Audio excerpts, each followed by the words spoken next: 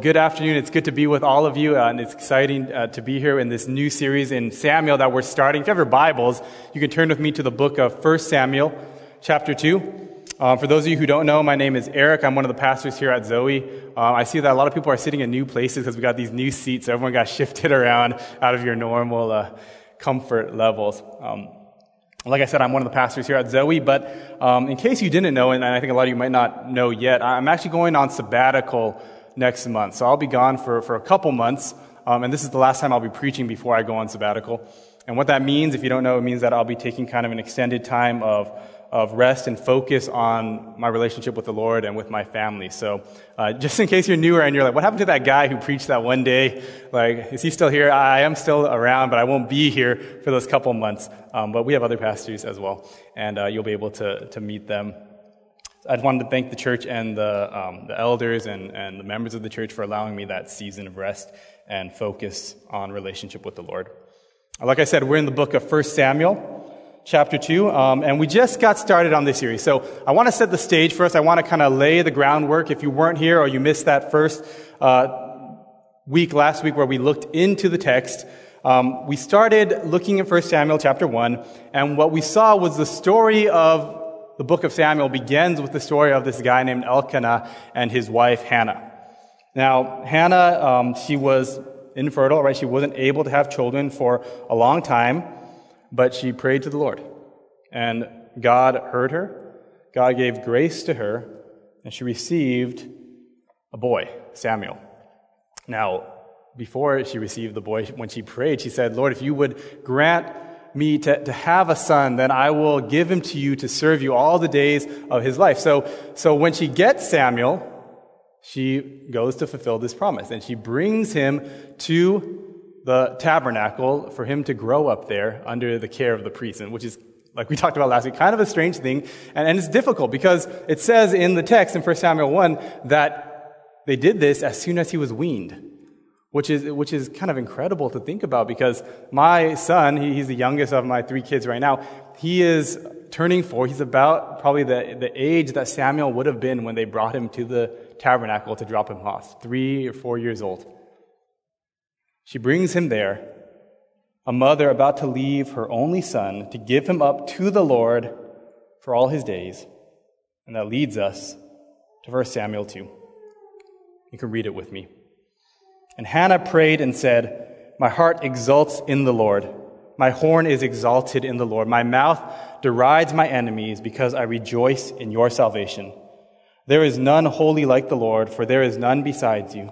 There is no rock like our God. Talk no more so very proudly. Let not arrogance come from your mouth, for the Lord is a God of knowledge, and by him actions are weighed.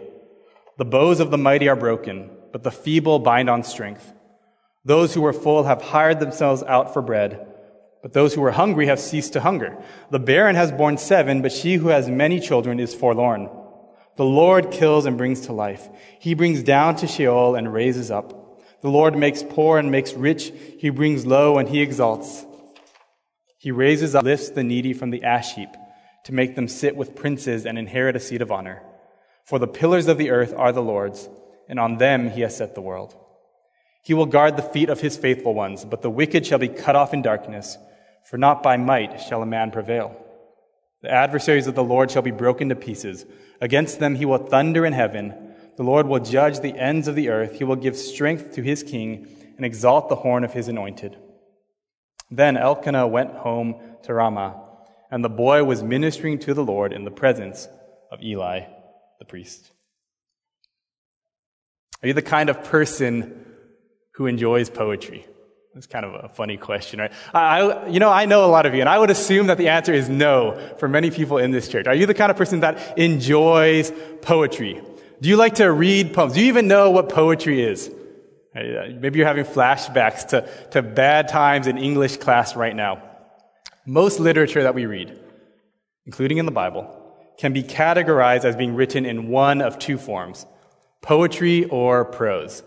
So why am I getting into this kind of literature lesson? Poetry or prose, song or story, verse or paragraphs. And if you look at the passage we just read, it's important for us to start here. Before we dive into it, you just look at it in your Bibles, or on your phone or wherever you're looking, and it looks different, right? Like it literally looks different. The way they arranged the words is different because this part of the book of Samuel is not written in prose, not the normal everyday way we talk. It's written poetically. There are different forms for how you can write literature, and the scriptures use these different forms of poetry and prose for different reasons. These verses, the way that they're arranged, are arranged as a poem or a song or in verse. And so at Zoe, we always talk about how it's our goal for you to learn to understand the Bible and study on your own. And so before we get started, we need to address what is the point of writing something as a poem? What's the point of writing something in poetry? How are we supposed to understand that? We need to know the difference between these two forms. Okay, so like I already touched on before, prose is everyday language. Okay, just written in a manner in which you normally speak. So while there might be different genres in the Bible, like letters or narratives or histories or whatever, those are written normally in prose, just normal, straightforward language. But poetry is written in a more artistic manner. Genres that fall into poetry are like the Psalms or the Proverbs and some prophetic books as well. Now, both forms are used to convey information. Okay, both forms are used to communicate with us. And as the scriptures, we need to understand what they're communicating, but we have to see that they have different functions. They aren't exactly the same. They work differently. Just think about it even if you don't love poetry, right? There's a difference between that letter you might get after working at a company for 20 years that lists your accomplishments and a love poem that a husband writes to his wife. Right? There's a difference in what they're trying to accomplish. So what exactly is the difference? If I could boil it down to one distinction, one simple distinction, I would put it this way.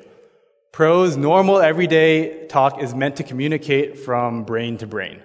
It's meant to communicate from my brain to your brain. But poetry is the form that is used to communicate from heart to heart. Poetry shows us what's happening on the inside. It invites us to unwrap the truth more and more, not just to read it, but you're supposed to feel it. You're supposed to get a sense of what is being experienced as you read, as you sing, as you hear a poem read aloud. Through the images, through the contrast, even through the shape of the words themselves. And so, more so than in prose, the flow of the words, the sounds of the words, the images of the words matter. It's always meant to show us, not just tell us something. So, as we look at this text, okay, all that to say, we need to approach this prayer recognizing that it's a prayer poem. It's poetry. It's maybe even a song that Hannah sang in her heart. And the reason for that is so we can understand Hannah's heart. We can feel what Hannah felt. That's the point. That's the purpose. So we can see Hannah's heart and understand what it reveals about God. So we're going to break down this prayer into three movements, okay? 3 sections in this prayer poem where we see 3 convictions that Hannah has about the Lord who is God over all. The first conviction that we see is in verses 1 through 3, where we see from Hannah's prayer, this poem, that she knows the Lord is God over our lives. Okay, the Lord is God over her life. The Lord is God over our lives. Let's look at the verses together. 1 Samuel 2, verses 1 and 2. Just starting in the first part of verse 1. And Hannah prayed and said, "My heart exults in the Lord. My horn is exalted in the Lord." So right there, what you see is that there's these 2 lines that are in parallel. And this is important to Hebrew poetry. When you think about poetry, you probably think about Dr. Seuss or something. I don't even know if that's poetry, but you think about rhyming, you think about things sounding the same, and that's somewhat true in Hebrew poetry as well. I don't speak Hebrew very well, if at all, but I went online and I listened to this text in the original Hebrew, someone reading it. And when you do that, you'll see that some of these words do rhyme. Some of these words, they sound similar to one another. That's kind of how the poetry works. And also, the length of the lines match up really well. In English, sometimes one line's super long, one line short, but in Hebrew, it really matches up. So there's kind of this cadence to the words, and you can see that in English. The translators have tried their best to do it. My heart exults in the Lord, my horn is exalted in the Lord. Now, the word exult just means rejoice, but they're showing us it's poetry. And this parallelism in the Hebrew poetry, it's not about rhyming words, it's about rhyming ideas. Okay, it's about two ways of looking at the same thing. So in this case, there's a picture of what's going on in Hannah that's represented by these two words, these two lines. My heart exalts, my horn is exalted. Now, the heart in Hebrew, we've talked about this a lot. It's not just the center of your feelings. It's not just where your emotions come from. The heart in Hebrew is your inner being. It's who you really, truly are. It's the person inside. Hannah says, my heart, who I am, fully rejoices in God. What about the horn? What does it mean for a person to have a horn? It doesn't mean physically a horn, obviously. It means strength. That's what it means. And you can imagine that for people living in that day and time, if you think about the animal world, right, to have a big horn was a sign of strength. Have you ever been in someone's house who had like something mounted on the wall, like a deer? You guys seen that? This is Texas, right? You gotta get out more. There's people in their house, they'll put up these animals that were hunted, and they never put up a deer that has tiny horns. Right? They don't put up like the little tiny nubs. They put up the deer who has huge antlers, right? They put up the elk. They put up something that has these big horns because even now today, even though we don't talk this way, we get the feel that horn is a sign of strength. And so Hannah says, my heart, all I am, rejoices in God, and God is the source of my strength. See, in this story, Hannah has had all these things happen in her life so far. And they're not really that uncommon. Right? Struggles with infertility, family drama, right? Praying to God for something that you've wanted for so long, God even granting that prayer. They're not really that uncommon. But in all these things, Hannah is deeply aware that it's the Lord at work, that it's God at work in her life. And this is something that it's so subtle in one sense, but it's so life-changing. Because the reality is that we walk through our lives all the time and we don't think this way at all. Right? We see these things happening to us and we think, oh, well, that person did this, or I deserve this or that, or this is because of my hard work or the things that I've planned. When these things happen in Hannah's life, she knows that it's God. It's God who is at work. It's the Lord who's God over her life in a personal way. It gives her joy and it gives her strength. Look at the next couple of lines. She says, my mouth derides my enemies because I rejoice in your salvation. Okay, so you start to see that there's these personal pronouns, right? My mouth derides my enemies because I rejoice in your salvation, God. And it's like two sides of the same coin. On the one hand, she kind of rejects those things that would otherwise cause her concern and worry in the world, and she chooses to rejoice in God. She chooses to focus on Him. It's what I'm reminded of in Paul's letter to the Philippians, right? That he puts away all these things that he once valued, and he treasures only knowing Christ. So this first stanza of her prayer is a reflection of how the circumstances of her life, all the things that she's gone through, even now her giving up her child, it's brought her to a place where she's worshiping God, where she's worshiping the Lord. As we go into the book of 1 Samuel, I love 1 Samuel because of all the Old Testament books, I feel like the books of 1 and 2 Samuel are the most interesting, like in terms of a story. The story is unexpected. Things will happen over the course of these books that it's like literature. It's like a great story. It's like Lord of the Rings. There's these things just happening, and it gets into people's lives, into the details of their lives. And what we need to see is that while we go into all these details of people, it's all the story of what God is doing. Look at verse 2. Look at where the worship comes out. Hannah says, there is none holy like the Lord. There is none besides you. There is no rock like our God. Again, these personal pronouns, there is none besides you. She knows the Lord is God over her life. There is a personal connection. Hannah knows God. Hannah has a God-centered focus. Hannah is someone whose identity, whose joy, whose strength is found in this relationship with the Lord. I know a lot of parents here are probably going to be crying mess when their kids grow up and leave for college, right? Even as adults. Hannah's dropping off her 3-year-old boy It's a sad thing, right? I mean, of course, she's human, but she rejoices. She's happy in God. She exults in the one who has strengthened her. So if we understand what is going on in this first part of this passage, I think it leads us to two questions. The first question is, do you actually know God the way that Hannah knows God? Do you know the Lord? Is God over your life, or is God just kind of distant? Right. You have this general belief in Him, but you don't recognize that God is at work in your life, drawing you to Himself in order that you might turn away from your sins and have a relationship with Him. Have you experienced that truth in your life? Do you recognize that He wants what's for your good and for His glory? This is what every Christian needs to understand, right? Every Christian needs to be converted.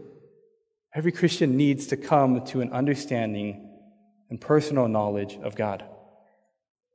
But the second question, if the answer is yes, is, are you happy? Are you happy? If you know God, are you happy? And I think even to ask that question might be uncomfortable for a lot of Christians in this world. You say that you know God. You say that you know all these things about God, but are you happy in Him? Do these verses resonate with you? Do you read this poetry and your heart is saying, yeah, I exult in God too? Or does it sound like, I don't know what she's talking about? That's foreign to me. And maybe it's painful or uncomfortable or awkward to ask because the truth is you aren't really that happy. And it's kind of a thing that hurts.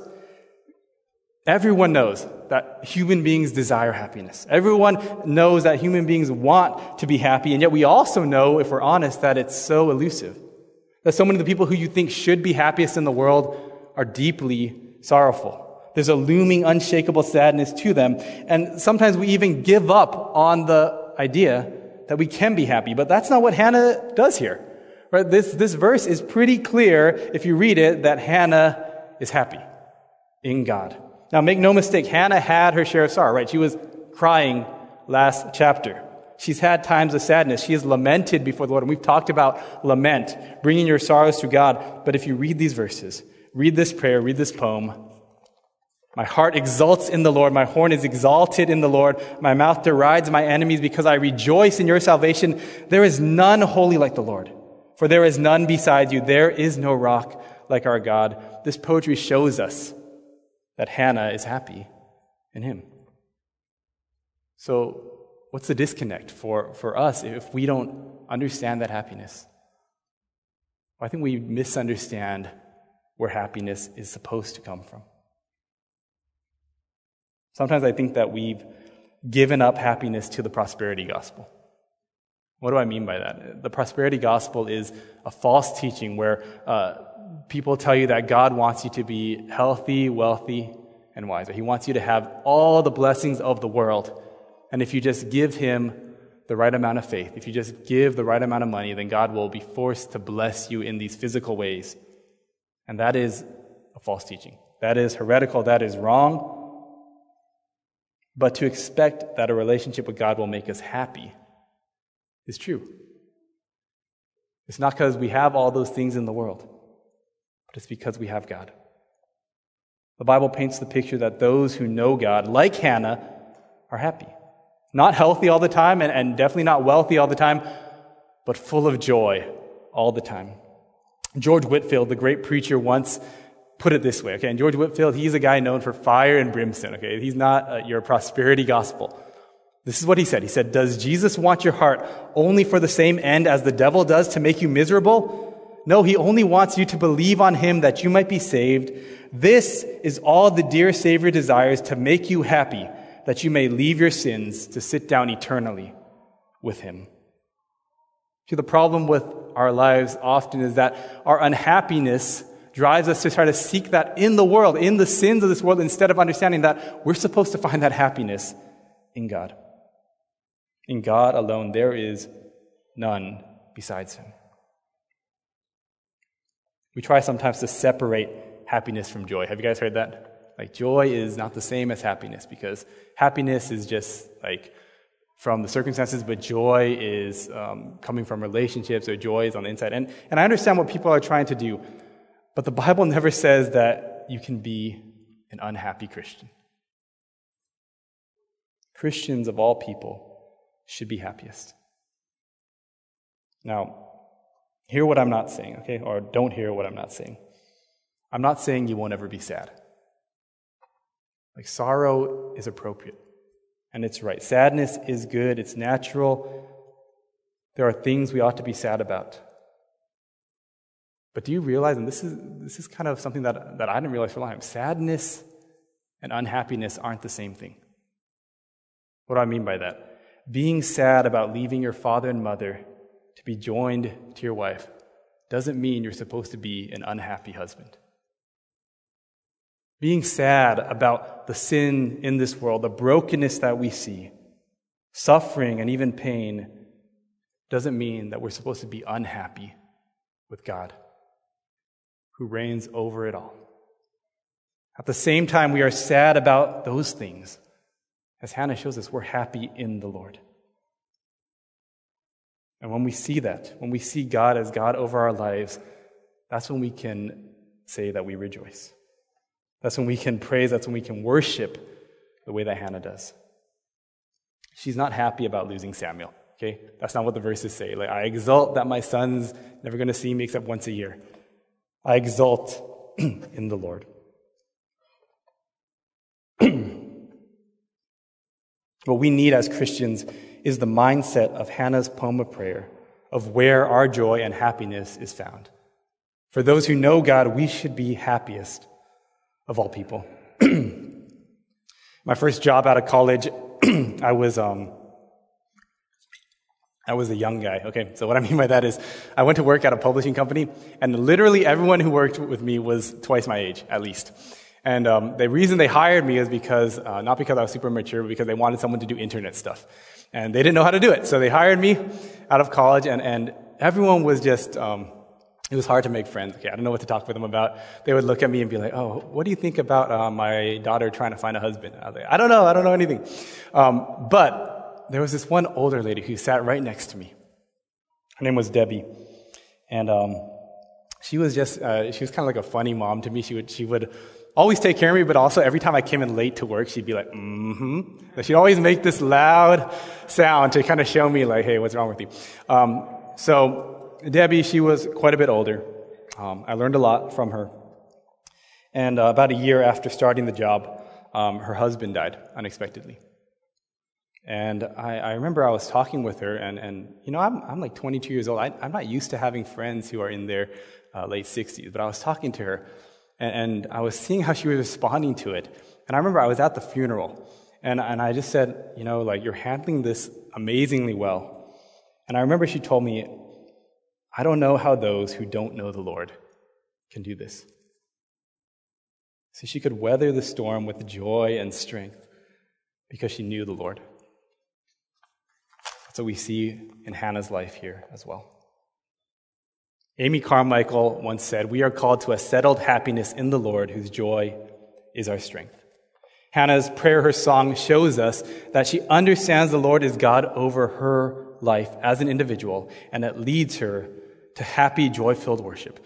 And that leads us to the next part of the poem. Okay, in verses 3 through 8, where Hannah's poem of prayer shows us her conviction that the Lord is not just God over her life, but also God over this world. Okay, the Lord is God over this world. How would you explain to someone who you had just met, maybe, how to make it in the world? It's an interesting question, right? What would you tell someone if they asked you, how does this world work? How do I figure out the world? Would you give them a book? Would you point them to a certain resource? Would you say nothing? Well, we'll kind of see what maybe we should be saying as we look along. In this prayer, in this poem of Hannah's, we see in verses 3 through 8 a series of pictures that help us feel what the world is really like. And the point that Hannah makes is that it's different than we might expect. Okay, look at verse 3. Talk no more so very proudly. Let not arrogance come from your mouth, for the Lord is a God of knowledge, and by him actions are weighed. So what Hannah essentially says is, if someone asks you, how does the world work, just don't answer. Right? Don't say anything. Be quiet about what you don't know. Instead, watch, listen, see. Verse 4, the bows of the mighty are broken, but the feeble bind on strength. Those who were full have hired themselves out for bread, but those who were hungry have ceased to hunger. The barren has borne 7, but she who has many children is forlorn. What's the image here? What's the feeling we're supposed to get from these verses of poetry? There are things that we can't predict will happen in the world. Things in this world, they don't always work out the way that we think they will. Right? This poem is kind of like the ancient Hebrew version of Alanis Morissette's Ironic song. You guys know what I'm talking about? There's these quick succession of things that show that we think things should go one way, but they go another. They're reversals. Right? The bow was a weapon that required great strength to wield. Yet the mighty is fallen. His bow is broken. And the one who was once feeble and had no strength has now put on strength, has now become the one in charge. Those who had all they needed now find themselves on the other side looking in, on the brink of starvation, struggling to survive, while those who had nothing at all, were hungry, are now full and satisfied. And in a very appropriate way to Hannah's situation with her and Peninnah, the one who was barren with no children has borne 7. And now that's not talking about Hannah because she didn't have 7 kids. Right, but 7 is the number of fullness. So the barren woman now is full, and the one who had had many children before is full of sorrow and loneliness. She's forlorn. The world doesn't work the way that we think. You know, I had a friend growing up, like a family friend. You guys know what I'm talking about. It's like kind of friend where you call them your cousin, but really they're not your cousin. They're just, you see them all the time. Your parents went to college together. And my dad and his dad went to college together. And I always thought he was the coolest guy ever. Because on the one hand, he was the oldest of our group of friends. He was tall to me. I was probably like 6. So he was tall to me. He was good looking. He was good at sports. He was popular. He was just kind of the cool older brother I didn't have, who I wanted to be like. And I remember when he went to college, and I was probably 14 when he went to college. And that first year in college, he was driving down in San Diego, and he got in a car accident, and he died. And it was the first time in my life, though people had died before in my life, it was the first time that I had ever had that feeling of like, that's not how it's supposed to be. That wasn't supposed to happen to him because he was the guy who was going to be the best of us all. He was the one who's going to pave the way for us, our friend group, our family group. And then I remember he was sitting, or his dad and his mom, they came to our house shortly after he passed away, and they were sitting with my parents, and they were crying, obviously, and they were sad. And they decided that they were going to adopt a new daughter from overseas to kind of fill the void that they had in losing their son. And so they adopted this daughter. And the year after they adopted this daughter, my auntie was diagnosed with cancer. She passed away before this daughter even was weaned, before this daughter was even old enough to not have to have her diapers changed. See, in this world, in a moment, fortunes can and do change. Hannah's prayer forces us to be honest about that fact. In our arrogance, human beings, we want to figure out the world, don't we? Right? How many things, how many people, how many voices out there, they want to tell you about how the world works. Yet the Bible shows us, and Hannah's poem shows us, that we can't do it. As human beings, we don't know it all. We're not in control. And this is where Hannah goes in this poem. Even though things seem so chaotic, God is in control of it all. Look at verse 6. The Lord kills and brings to life. He brings down to Sheol and raises up. The Lord makes poor and makes rich. He brings low and he exalts. He raises up the poor from the dust. He lifts the needy from the ash heap to make them sit with princes and inherit a seat of honor. For the pillars of the earth are the Lord's, and on them he has set the world. What's Hannah saying here? What she's showing us? The world seems crazy. The world seems chaotic. The world seems out of control, but it's not. It's under God's sovereign control. Nothing that happens as unexpected or as strange or cruel of a twist of fate as it seems to us, nothing happens outside of the governing control of God. The Bible makes no exception that God is sovereign over everything. That's what Hannah says here. The Lord, who is God over our lives, is also God over this world. Verse 6, the Lord kills and brings to life. Even life and death are in his hands. Riches and poverty, exaltation and humiliation are all under the sovereign care of God. Verses 3 through 8 show us that we don't know anything, but it's okay, because God does. In a world where God is sovereign, where the Lord rules over all things, the proper response isn't to try to figure out more and more of the world, but to humble ourselves before him.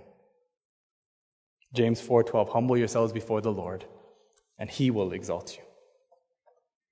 As verse 8 ends, there's a new picture that shows us why humble dependence on God is more valuable than being mighty or rich or what we might call conventionally blessed, okay? The reason dependence on God is better is because there's no surety in any of those things in the world. All of those things can be taken away in a moment's notice, but God is always in control. God is always reigning over this world. Hannah's prayer poem shows us a humble, unshakable faith. And so the question for us in light of that is, are you living a life of faith? Where are you putting your faith and your trust in? Are you growing in trust in God? Or are you feeding trust in all sorts of things that don't deserve your faith? Right now, the world seems crazy. Okay, like there's no two ways about it. Unfortunately, I watch and read a lot of news.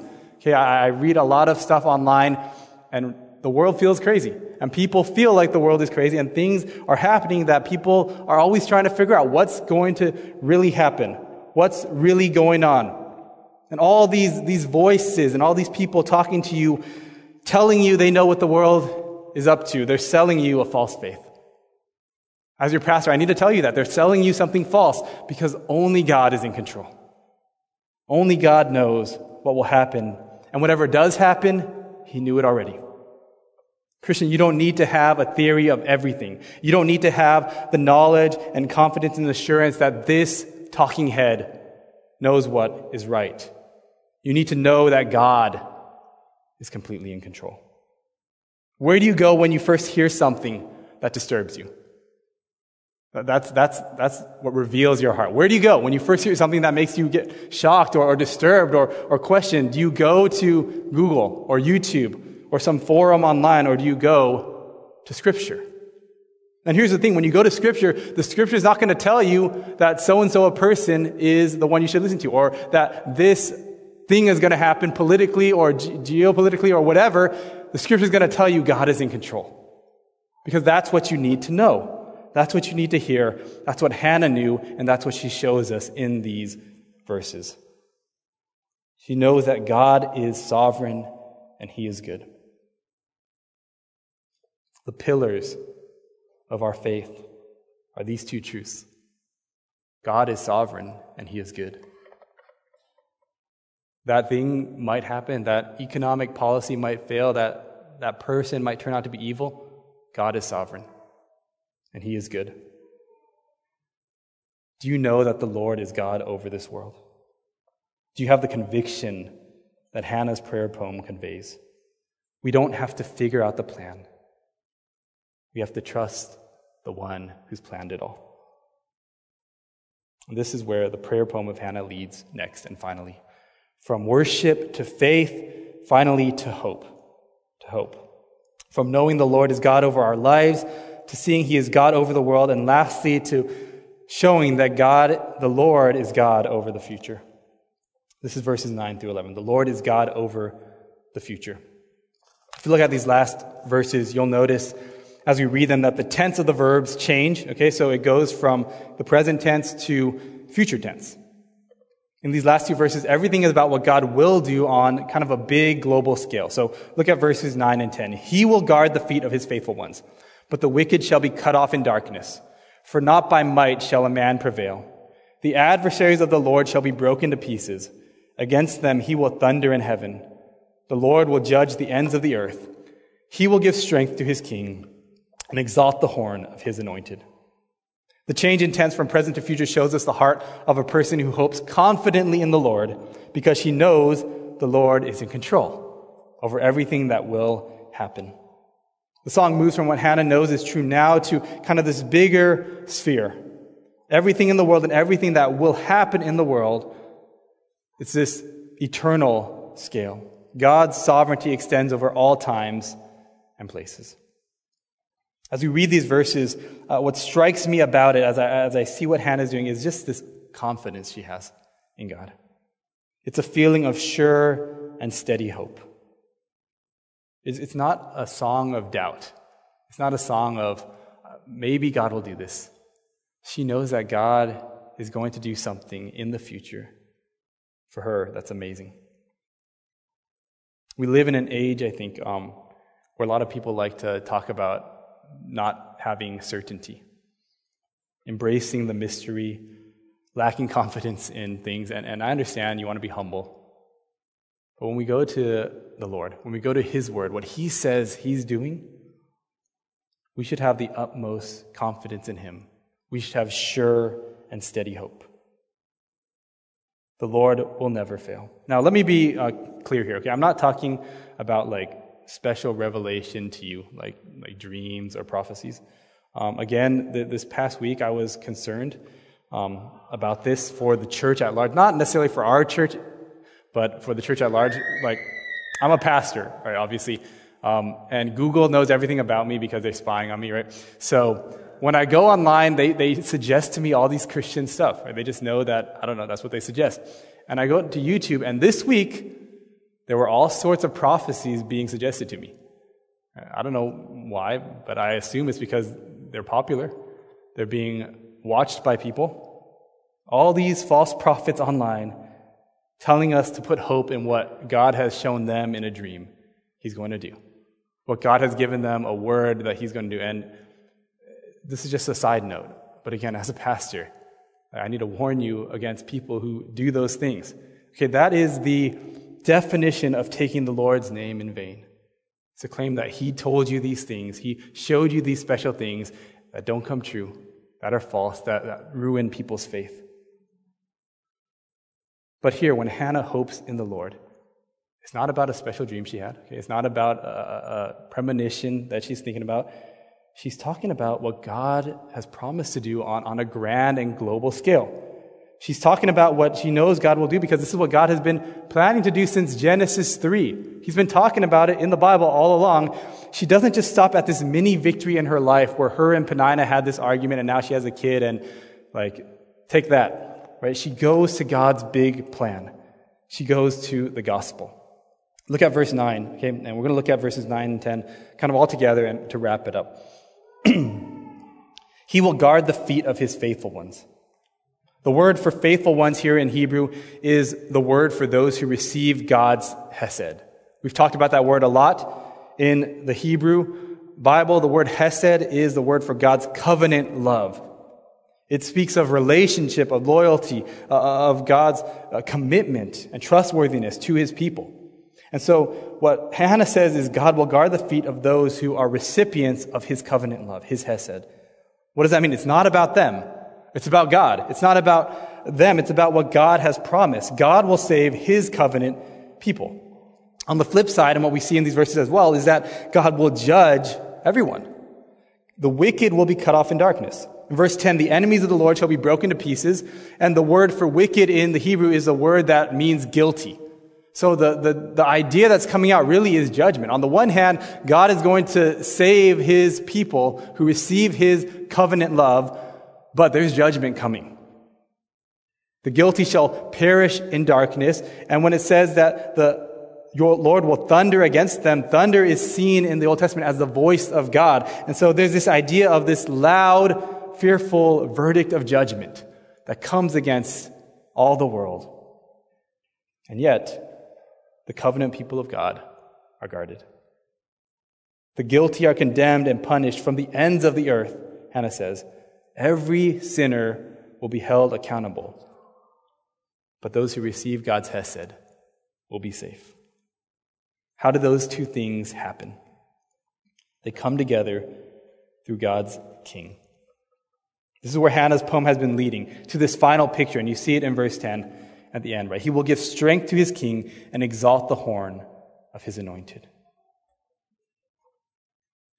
The word for anointed here is the Hebrew word for Messiah, which is translated in Greek as Christ. Hannah's song lets us feel the widening of the scope of God's sovereignty from just her life to this world to what he's doing in all of history, in all of creation. There's something so much bigger than just Elkanah and Hannah and Samuel happening. First, and we're going to see this in 1 Samuel, there's echoes of David who's going to come, right? There's echoes of this earthly king who's going to be a good guy who will save Israel and defeat the Canaanite enemies. But more than that, what Hannah talks about here really is an echo of Jesus. It's a foreshadowing of Jesus, the ultimate king who God would finally send to save his people from their sins and defeat the greatest enemy of all, death. How do we know this? Okay, just a couple of things to point out in this verse. First, Hannah says it's not by the might of man that someone will prevail, or it's not by might that a man will prevail. But then she says God will give strength to his king and exalt the horn of his anointed. So I think that even just in that, there's a decent clue that the anointed of God who we truly need isn't just a mighty man. Okay, it's not just a really strong guy. He's much more than that. And then secondly, how do we know from Scripture that Hannah is pointing us to Jesus?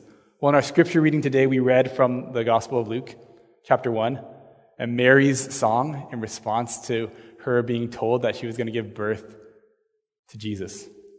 And her song is pretty much a reflection of Hannah's song. It reflects all the same themes of God's great plan, not just for the life of Mary or the life of Hannah, but for all of creation, to save his people from their sins so that he would receive the glory. This is what the gospel is about. The gospel tells us that the world is broken because we're all sinners. The gospel tells us that we are rebels who deserve God's wrath. The gospel tells us that one day Jesus will return. God will judge every person who's ever lived for their sins. The wages of sin is death and separation from God. But the gospel tells us that he sent Jesus, his son, to be the king we need. He sent Jesus to live the life we could never live, to die on the cross for our sins, to take our place, bearing the punishment and God's wrath, so that if we believe in him, we might be forgiven and saved and have eternal joy and life with him. See, it's not a stretch at all to say that Hannah is gospel-focused. Hannah looks forward in steadfast hope to the gospel, to Jesus, to God's redemption. Dale Ralph Davis, he's a commentator, he wrote this: "Every time God lifts you out of the miry bog and sets your feet upon a rock is a sample of the coming of the kingdom of God, a down payment of the full deliverance, the macro salvation that will be yours at last." The things that happen in your life, the things that so clearly show that God is at work, are not the confirmation that God is all about you. It's the confirmation that you belong to God. Do you understand the difference? It's not about you, but you belong to God. You get to receive these things because of his covenant love, because of his greatness, because he is the great one. Not because we're special, but because God has done the greatest thing in Jesus. So there's this clear movement in this prayer from the personal to the universal to the eternal. It's a picture of the heart of someone who knows what God looks like. It's a picture of a heart that says less of me and more of him. This is what Hannah's song closes with: a focus on God's plan, on God's greatness, on God's salvation, on God's gospel. So the question for this last point is, are you living a life of hope? Not about what will happen to you, not about whether that job situation will change next week, but hope about what God will ultimately do for his glory. Are you living in light of the big picture that you get to be a part of? Do you have hope that lifts your perspective out of just what's happening right now in your life to what God is ultimately doing? Does the gospel give you the hope you need? And a lot of times in my life, I find that that's not the case, and the reason is I'm not even thinking about the gospel. And I'm preaching about it on Sundays, but in the day-to-day of my life, as I walk through life, I'm not thinking about people's eternal destiny. I'm not thinking about whether or not heaven or hell is waiting for this person. I don't think about whether or not they're right with God. I just think about, oh man, is this guy going to charge me more than he should today? Or is this guy going to be an interference to my life? We need the perspective that Hannah has. This gospel focus that gives us the right kind of hope. To put ourselves in the context of what God will do. Not through any earthly savior, but through the Messiah who has already come, already died for our sins, already been resurrected, and will one day come again to judge the earth and save his people. Let's look at the final verse together. Verse 11. Then Elkanah went home to Ramah, and the boy was ministering to the Lord in the presence of Eli the priest. As the song ends, we're kind of pulled back. We're out of the poetry. We're back to the normal narrative of the passage. We're pulled back from seeing Hannah's heart to being reminded of what was happening in that time. Elkanah goes home. Hannah goes home. Samuel starts to serve the Lord. And we're going to find out what all that has to do with in the coming weeks. But the words of Hannah's poem have given us what we need to understand what comes next rightly. 1 Samuel is a book of all these personal stories, of unpredictable twists, of reversals, of all these changes, but it's a picture, it's a story of the Lord who is God over all, about God bringing to pass what only He can do. So the response of our hearts should be Hannah's response. It should be worship. It should be faith. It should be hearts full of hope because of the Lord. Not focusing on Hannah, Samuel, Eric, ourselves, but focusing on the God of our lives, who is the God of this world, who is the God of the future. The Lord is God over all. There is no rock like Him. Let's pray. Father God, we come before You, and I ask, Lord, that these words, as imperfect as my words are, Lord, that Your words of truth from the Scriptures would fill our hearts with a proper response. I want to pray especially, Lord, for those who are struggling with